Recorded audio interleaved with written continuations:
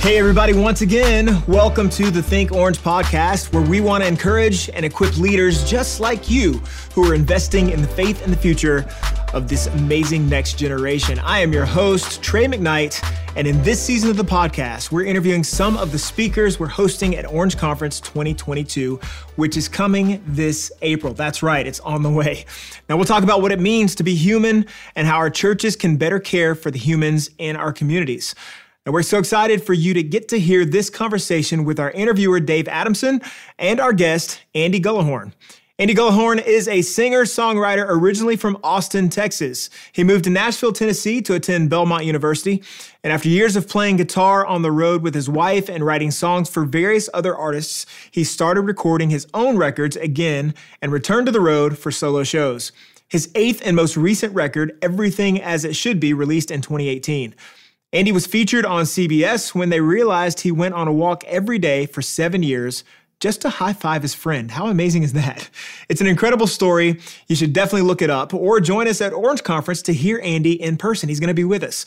And we can't wait for you to hear this conversation right here, right now. So let's get into it. Here's what we know is true. You're listening to this podcast because you believe in what you do as a ministry leader.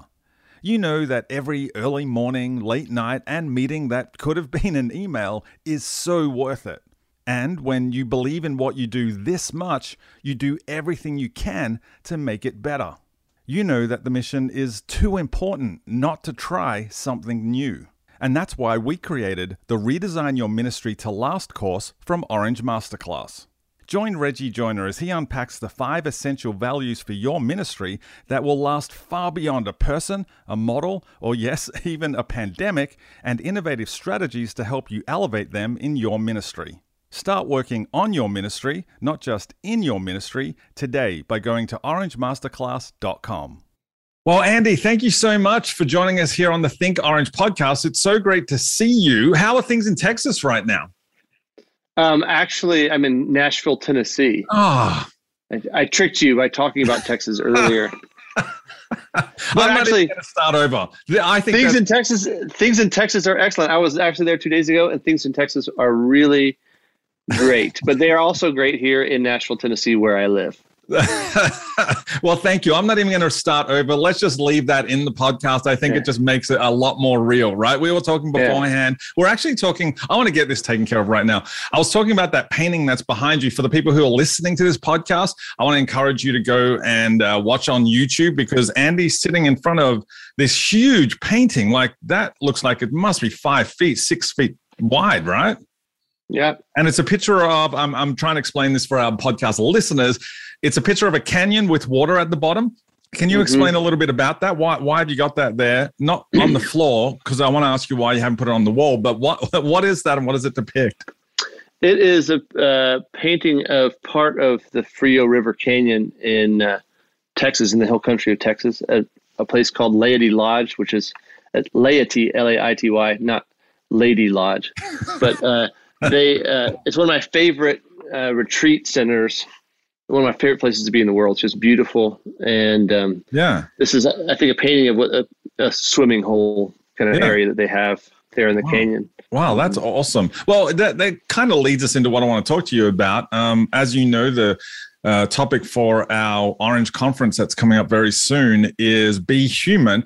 Is that a place where you feel like you connect back with your own humanity? Oh, for sure. It definitely is. I think for a lot of people, like my friend Gina Hurry, who painted this, was there, and she came back, and I saw that and just absolutely loved it. But I think being out and they just really honor the beauty of the place. And I think there's something about being there that makes me want to be more present with myself. Yeah. And I hope that's part of being human. Not escaping from my own humanity, but just kind of like sitting in it.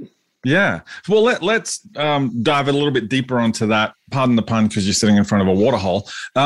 What does it mean for you, Andy, to be human? What is that? What is, when I say that word, what does it mean to be human? What do you think of instantly?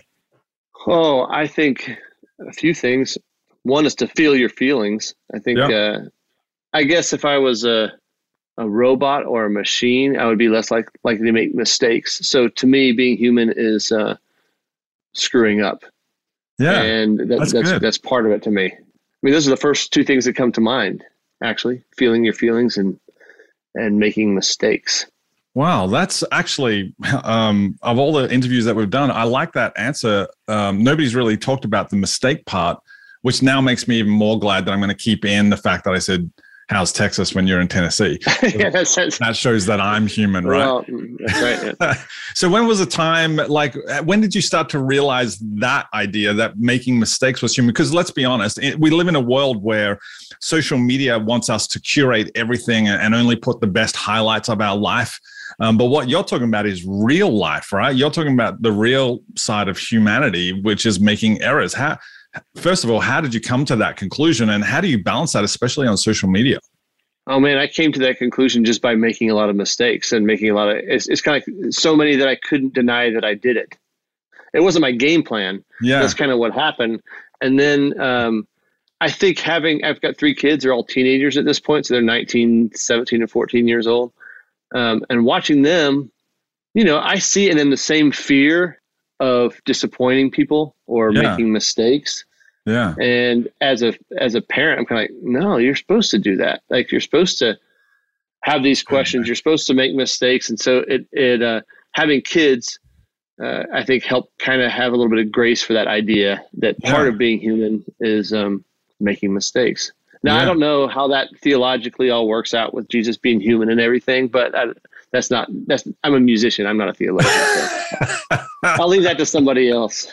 Yeah, I'm sure we'll get comments and reviews about that side of things, but I 100% agree with you. And being a dad, I'm a dad to 3 girls who are 17, 18, and 21. And being a dad makes you realize how many mistakes you make, right? Yeah. Oh, for sure. Yeah, that's and you just have to accept it and do your best and move on. So Andy, how are you teaching your kids that that's okay? Like, is this something that you talk about? I know for me, I try to admit when I've done something wrong and make sure that I'm apologizing. That I'm trying to show by example, I guess. Is that something that you try to do with your kids as well, to pass on what it means to be human? And part of that is messing up? For sure. That has been one of my goals as a parent. Music has taken me into some therapeutic realms. So I do a lot of work in like intensive therapy weekends and working with people through, childhood trauma, all this kind of stuff. And they're telling stories about growing up. And through hearing all of these stories, I just keep thinking, well, one thing I don't want my kids to be able to say is that my dad never apologized to me, or that my dad was always right, or always had to be right. My dad was always right in quotation marks. But so I think apologizing has been a big parenting game plan for me. And just so happens that I create lots of opportunities to use that game plan in my life. Dude, that is honestly, that's really profound, I think. And I think there's a great parenting tip for everybody who's listening and or watching around that. So that's brilliant. Thanks for sharing that. How does your humanity, Andy, come out in your music? Oh man, I hope it comes out in spades, honestly. I've talked about this before, but I remember hearing an NPR interview with another artist that I loved when he had a new record coming out.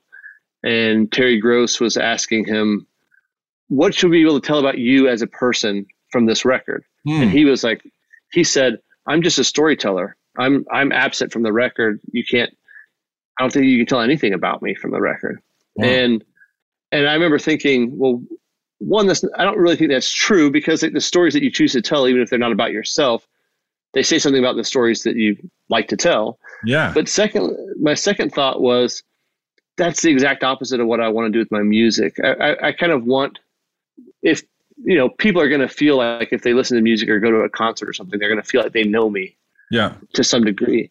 And if that's the case, I want it to be as close to the real me as possible. Yeah. So I try to, it's not all just like all self-reflective stuff, but I'm not afraid of, I kind of think my humanity, like my specific humanity, like all of my experiences in life, all my successes and failures and my viewpoints on different things, like anybody can write a song, but I feel like it's my calling to like just bring whatever's unique about myself into into the world through that song. So I try to do that. And I do that by just trying to be honest and tell true stories about myself. Yeah. Andy, when I listen to your music, I think that's great. I certainly feel like I get a glimpse into at the very least, the way you think, right? The things that you're pondering. Right. But my assumption is that you're not doing it as a self-therapeutic thing. You're also trying to help the listener, your audience, to connect with their own humanity. Would that be fair? I think that is fair, but I will say that the first order of business is me connecting with it myself. Yeah, I do think it is therapeutic for myself, and I want to try to write songs that are bringing healing to myself and moving me forward. But also the way that I experience healing and in life and connection is by hearing other people do that with their own lives and find that connection point. So my hope is that in kind of doing something that feels true to me and something that I feel like I need, maybe there's somebody else in the world that needs it too, and maybe they can connect to that. And if not, well, at least I met my first objective, which was just a purely selfish objective of writing something for myself. You just tapped into something that reminded me of an interview we did on the podcast just recently with Jon Acuff, and he said sometimes the most human words that you can say to somebody else is "me too." Like you're experiencing this loneliness, this anxiety, this insomnia, whatever it might be, whether it's physical or emotional or spiritual. But to be able to say to somebody, hey, I feel that as well, I'm in the same boat, that's probably one of the most human ways we can connect with another human. And I'm assuming that you would agree with that based on what you just said. Totally. I think that's it. That saying that is a huge gift to anybody to, and that comes back to the parenting thing. Like what I want my kids to know is that whatever questions they have or failures they experience or suffering they have is just to say, yeah, that's not outside of the experience of somebody in the Christian life or in any life. I mean, that's just part of life, and it means that you're not crazy for feeling that way. Yeah, and you're not the only one who's ever been there. Yeah, that's really good. People will always follow your example more than they follow your opinion, right? Unfortunately, yes. Closest thing we have to disciples, I think, Andy, is our kids, because they will constantly follow our example. Mm-hmm. Obviously, your faith plays a big role in the stuff that you do. How do you think the church, the capital C church, can be a little bit more human? Well, that's a good question. I mean, just going off of what I said being human was, I think sometimes if the church becomes more like a corporation than a family, then you start worrying about making mistakes, right? In a family, you're going to make mistakes, and they have to be your family whether they want to or not. Like you can't like resign from that duty. Yeah. But like when you look at it more as like a corporation, where it's like, oh, if we do this, like, what are our shareholders going to think, or the program's going to be, whatever. Yeah. I think and everybody's going to make mistakes. I think it's more about like owning up to it. So I kind of think the church in general, in some ways, maybe could just be better about being on the forefront of asking for forgiveness when we need to ask for forgiveness, and holding loosely what they think is like the best thing to do in a situation, right? So like, I don't know, just to, I don't know what that actually looks like for the Big C Church. I don't know that I've seen glimpses of it. But yeah, I think some of that is also thinking of it more like a family. Is like it gives churches a chance to maybe be a little bit more inefficient. Like when you think about a family, it's like, it's not all about productivity and whatever. It's about being together and walking with each other through things. And I think, and there are a lot of churches that I think do that really well.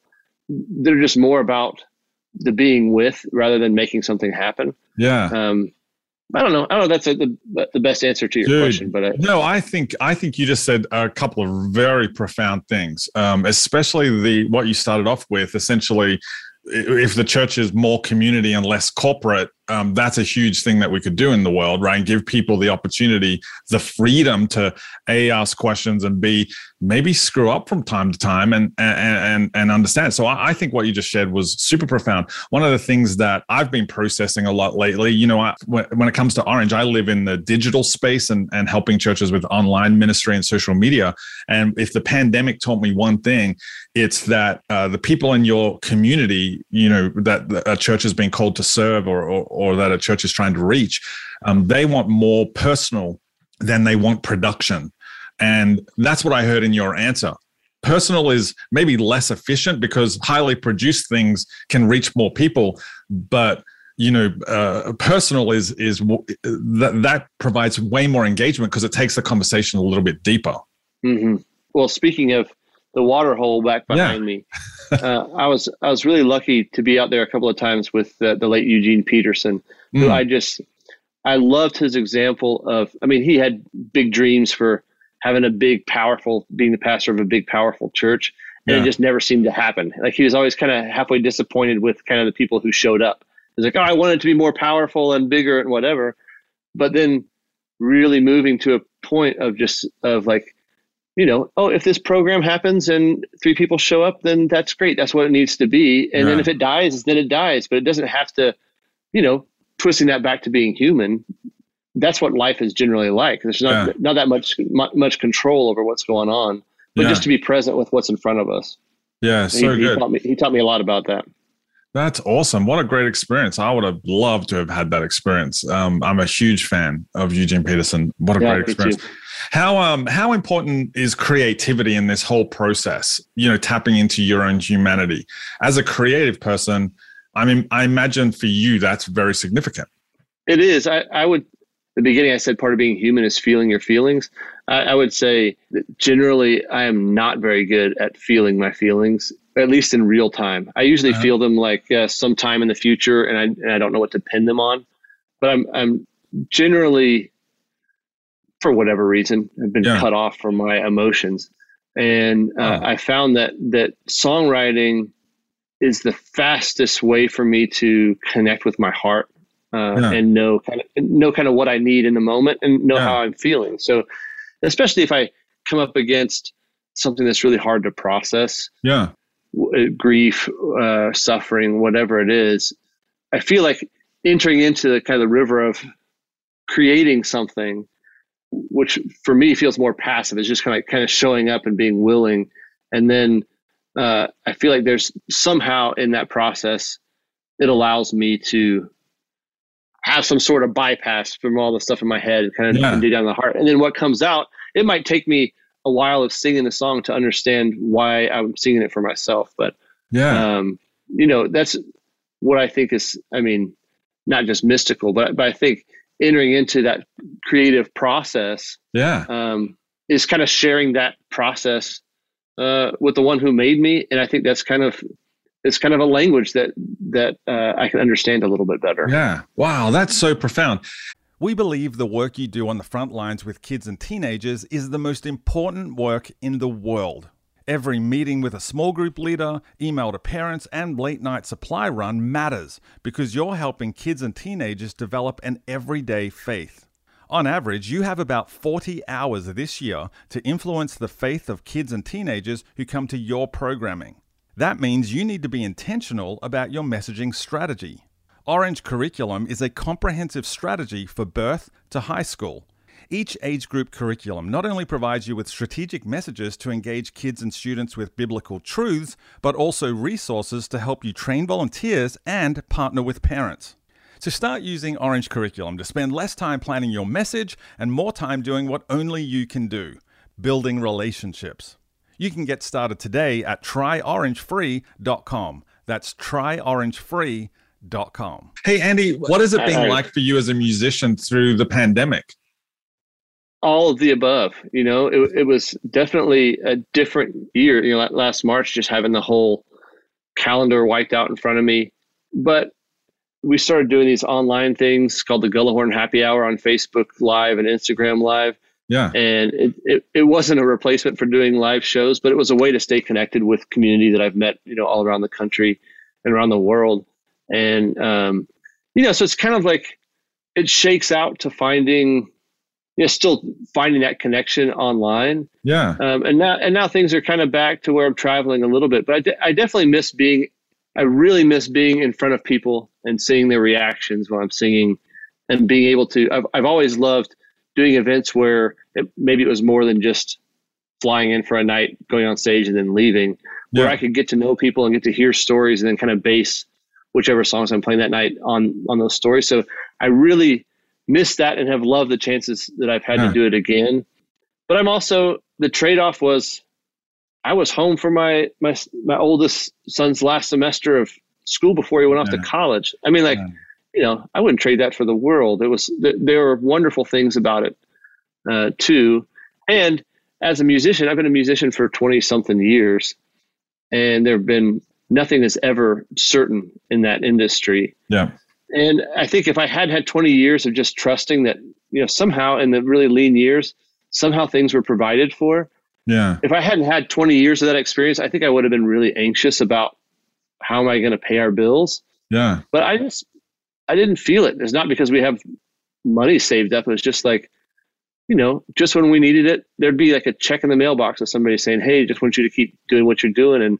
And after, I just kind of trusted that we would be taken care of, and we were taken care of. But it's a chance to exercise that kind of faith. I hope I don't get that chance all the time, but I'm grateful every once in a while. Yeah, fair enough. Hey, I feel like you've probably learned some things, and during the pandemic that maybe you didn't want to learn, but I feel like you probably have, that would be helpful for a lot of our listeners and viewers who are church leaders and who are getting in front of both a live audience on a Sunday every week, but also in front of a camera to reach people who are online. What did you learn about the connection that you can have through a camera as opposed to, and how is that different to what you would get standing on stage in front of people? Right. I was surprised by the connection that was able to happen online. I mean, I love the connection that happens in person, and I don't think there's any replacement for that.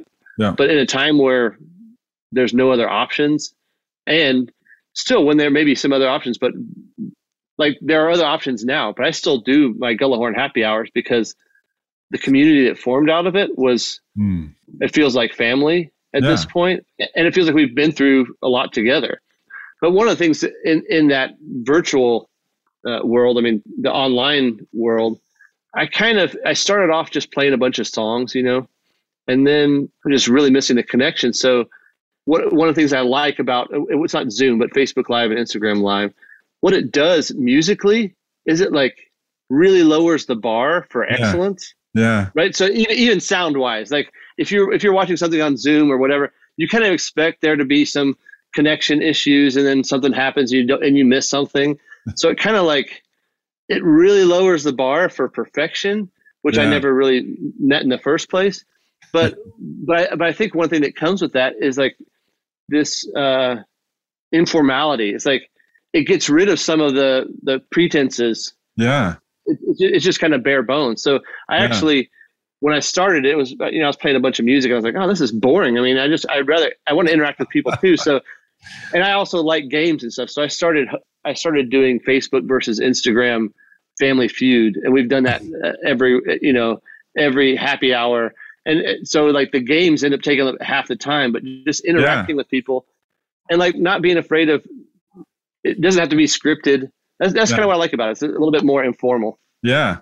Again, I think has that been your experience in working with this? I mean, I'm interested to know what you think. Yeah, 1,000%, exactly the same thing. I think what I saw early on is I was helping churches to, when March last year happened, first thing I did was start getting requests for people from church leaders for me to help them get their live stream happening, right? And what happened was they would start broadcasting what they were doing on Sunday, thinking that that's what people wanted because that's the only thing that they knew. But over time, the questions stopped being, how do I live stream my service? And they became, how do I do online ministry? And that's where the shift started to happen. And they stopped trying to a lot of churches stopped trying to replicate what they did on Sunday in the building and turned it into this is not what you're experiencing, and this is not what we're experiencing. So we're not going to pretend anymore. We're just going to get really personal. And that's the feedback that I've got. The churches that that have contacted me since things started to calm down just a little bit. I mean, they've gone up and then, it's that whole thing. Right. Yeah. The ones who have said, hey, we're going to continue to do the online stuff are the ones that made that connection digitally and stopped producing, like being high production, and started to be more high personal. Right. Well, that's a really good point that I connect with is at the beginning, this idea of, I think I set up all these mics and all this kind of stuff and was thinking this is going to be the greatest thing in the world. And then the truth is it wasn't that great. I mean, the audio, there are audio issues. And I figured that the best way for me to do what we were doing was just to use my phone and my wife's phone. Yeah. And at the same time, and the mics on there were fine, but really lowering the barriers for me to connect and have more content. I'd rather have it be simple and just a simple video or simple whatever than to try to, if I try to make it really fancy, then I'm not going to do it as much because it's more of a pain. Yeah. But if it's easy to do, I think people connected with the simplest versions of things. I totally agree. What they've put up with, the things they've put up with Zoom meetings for school and all this kind of stuff is like, really the bar for connection is so low. So that works to my advantage. Yeah, totally. I think that creates a huge opportunity, right? Because the bar has been reduced during the pandemic of what we can put out online. You see a lot more personal things. So I think going forward, I'm wondering if you would agree with this. Going forward, the church, the capital C Church, has a much greater opportunity to connect with more people now because we realize it doesn't require a huge budget to pull off something like this. Right. And maybe some of that will translate back into the live services as well. Yeah. I think, to have the idea of being on like some kind of Zoom service where there's like, oh, sorry, there's some technical difficulties and people have to wait for 30 seconds until you figure something out. Yeah. I've been in a lot of churches where they're afraid of having 1 second of dead time between this prayer and this next thing. It's like, well, maybe that's being human too. It's like, maybe it takes you 10 seconds to walk up to the mic and maybe, that space in between isn't the worst thing in the entire world. Yeah, I completely agree. Hey, I wanted to ask you a question that's more specific around this same topic. What churches have you seen that are doing online worship well, since that's in your space? Are there any churches that really stand out that you're like, hey, these guys are doing it really well, either from a technical point of view, like the sound quality, or maybe it's just from, hey, they aren't trying to create a Christian MTV video, like they literally changed the game to do more of the stuff that you're talking about with Happy Hour? I don't know that I would be able to speak to that because the only kind of online thing I would watch is my own church, my own home church here. And it is like the opposite of that. That we had one camera and my pastor, when they talked about my friend who does the videography stuff, he was like, oh, we got another camera so you don't have to like pan and all this kind of stuff. And he's like, no, if we are going any direction with technology, we're going down, not going up. So, it's a little Anglican church and that's kind of the way that we roll. So I would not say that we have the greatest thing. And I don't know that I've really seen how other churches have been doing it. Yeah, fair enough. Hey, Andy, what advice, if you could go back in time and speak to, 20-year-old Andy, what advice would you give him about the future? What advice would you give him about faith? What advice would you give him about the music industry based on all the things that you've experienced? First I tell him to invest in Apple stock. And Zoom stock, let's be honest. And Zoom stock, yeah. But wait a while, you can do it. The weird thing is I would want to say that, like, when I picture the 20-something-year-old version of myself and kind of the hopes and dreams that I had, most of those that didn't come true, but were replaced by ones that were like way beyond what I could have dreamed for. Yeah.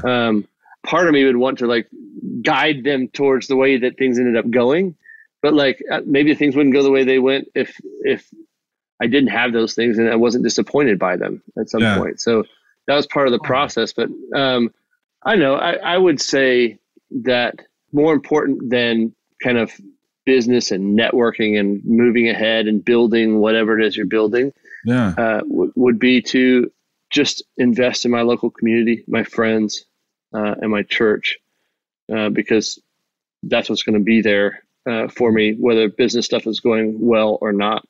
Yeah. And luckily, I kind of stumbled into, wasting time just goofing off with friends and spending time with church until I realized that I really needed it. Yeah. But that's what I find myself telling a lot of young artists who move to town. I'm like, it's important to work on your craft and work on your music. But the thing that has paid the most dividends in my life has been what I've invested in my local community. Wow. That's really good, dude. Thank you for sharing that. That's really good. What I love is, I love that you took your time to answer that. And the perfectionist thing, the produce thing to do would be to edit out those pauses. I don't want to edit out those pauses because, again, it shows the humanness of you to really ponder through that question a little bit rather than just giving an off-the-cuff, shallow answer. You gave it some thought. I really like that. Well, I'm trying to cut down the blank space because I'm not a quick thinker. So this is as quick as I can think. I love it. I absolutely love it. Hey, Andy, for the people who want to get connected with you, how can they do that? What are you working on? What have you got coming out? And how can people access it? It's easy, like on my name, Andy Gullahorn. There aren't other Andy Gullahorns out there in the world. So, yes. So on social media and Apple Music and Spotify and andygullahorn.com, all that kind of stuff. And one of the main ways that I've been writing a lot, but I haven't been recording through COVID time. I plan on doing a lot of recording stuff for this next year.